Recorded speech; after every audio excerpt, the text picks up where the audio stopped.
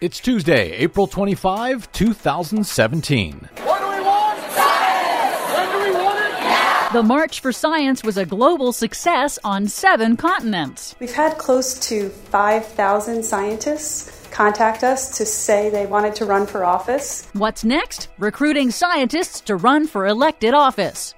The planet hits a new milestone in rising CO2, plus, for Britain, its own milestone. The first full day without coal since the 1880s. All of those encouraging stories and more straight ahead. From BradBlog.com, I'm Brad Friedman. And I'm Desi Doyen. Stand by for 6 minutes of independent green news, politics, analysis, and snarky comment. Good evening. On this Saturday night, hundreds of thousands of people on 6 continents and throughout the United States came out in support of science. And by the Sunday morning news shows, they were all forgotten. This is your Green News Report.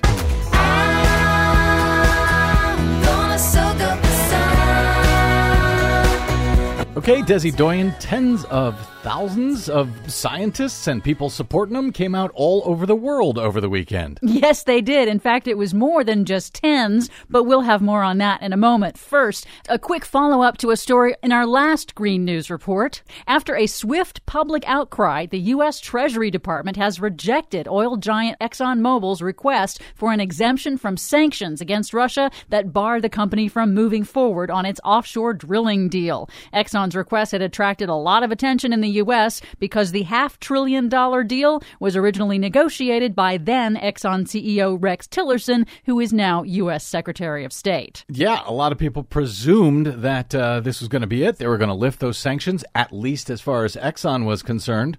But the administration continues to surprise us one way or another. Indeed they do. Also surprising, by all accounts, the March for Science on Earth Day was a global success. Climate change is my biggest concern. Science seems under attack. Now facts seem under attack. You can see that there's a lot of hope, and I think a little bit of fear, but a lot of hope. Hundreds of thousands of people marched in the nation's capital and in more than 600 cities around the world to show their support for science and scientific research. And this was on all 7 continents. Even scientists at research outposts at the North and South Poles sent their photos of their mini marches. The nonpartisan march was to rally the public to defend science and its role in informing public policy in the face of the Trump administration's rollbacks of pollution protections, its denial of climate science, and its massive proposed cuts to scientific research and federal science agencies like the EPA and the National Institutes of Health. It's also notable that the March for Science was the top story on the broadcast networks, leading the nightly news on Saturday on CBS, ABC, and NBC. It's been 47 years since the first Earth Day. Today, it was observed around the world with a focus on science. Tens of thousands of scientists and their supporters taking to the streets. However, Media Matters for America notes that some networks still couldn't resist promoting false journalistic balance and provided a platform to climate science deniers in their reports. We're looking at you, CNN and CBS. Well, at least they covered it. At least on Saturday night after the marches had happened. But by Sunday morning, as Media Matters also points out, all of these marches, hundreds of thousands of people, were completely ignored the next day on all of the Sunday news shows. Yep. And now the scientific community and environmentalists are gearing up for the People's Climate March on Saturday, April 29th.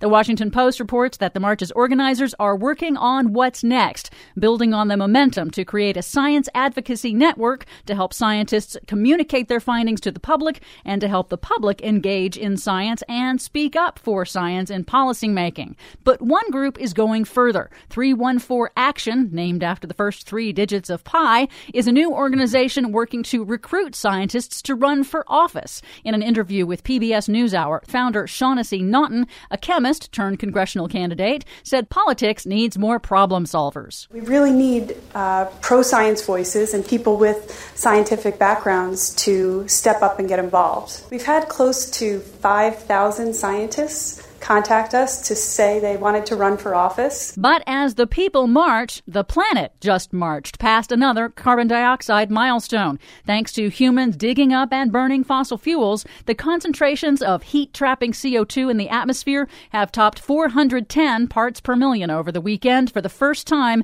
in the history of our species. That's not good. Nope. The planet's surface has already warmed nearly a full degree Celsius since the first Earth Day in April 1970.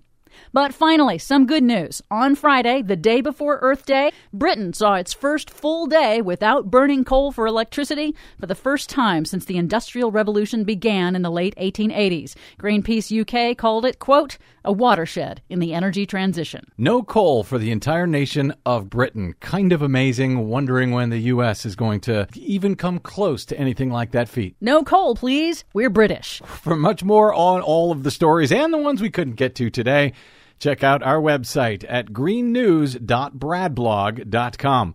Find us, follow us, and share us on the Facebooks and the Twitters at Green News Report. I'm Brad Friedman. And I'm Desi Doyen. And this has been your Green News Report. Say you want a revolution, well, you know, we all want to change the world. You tell me that it's evolution.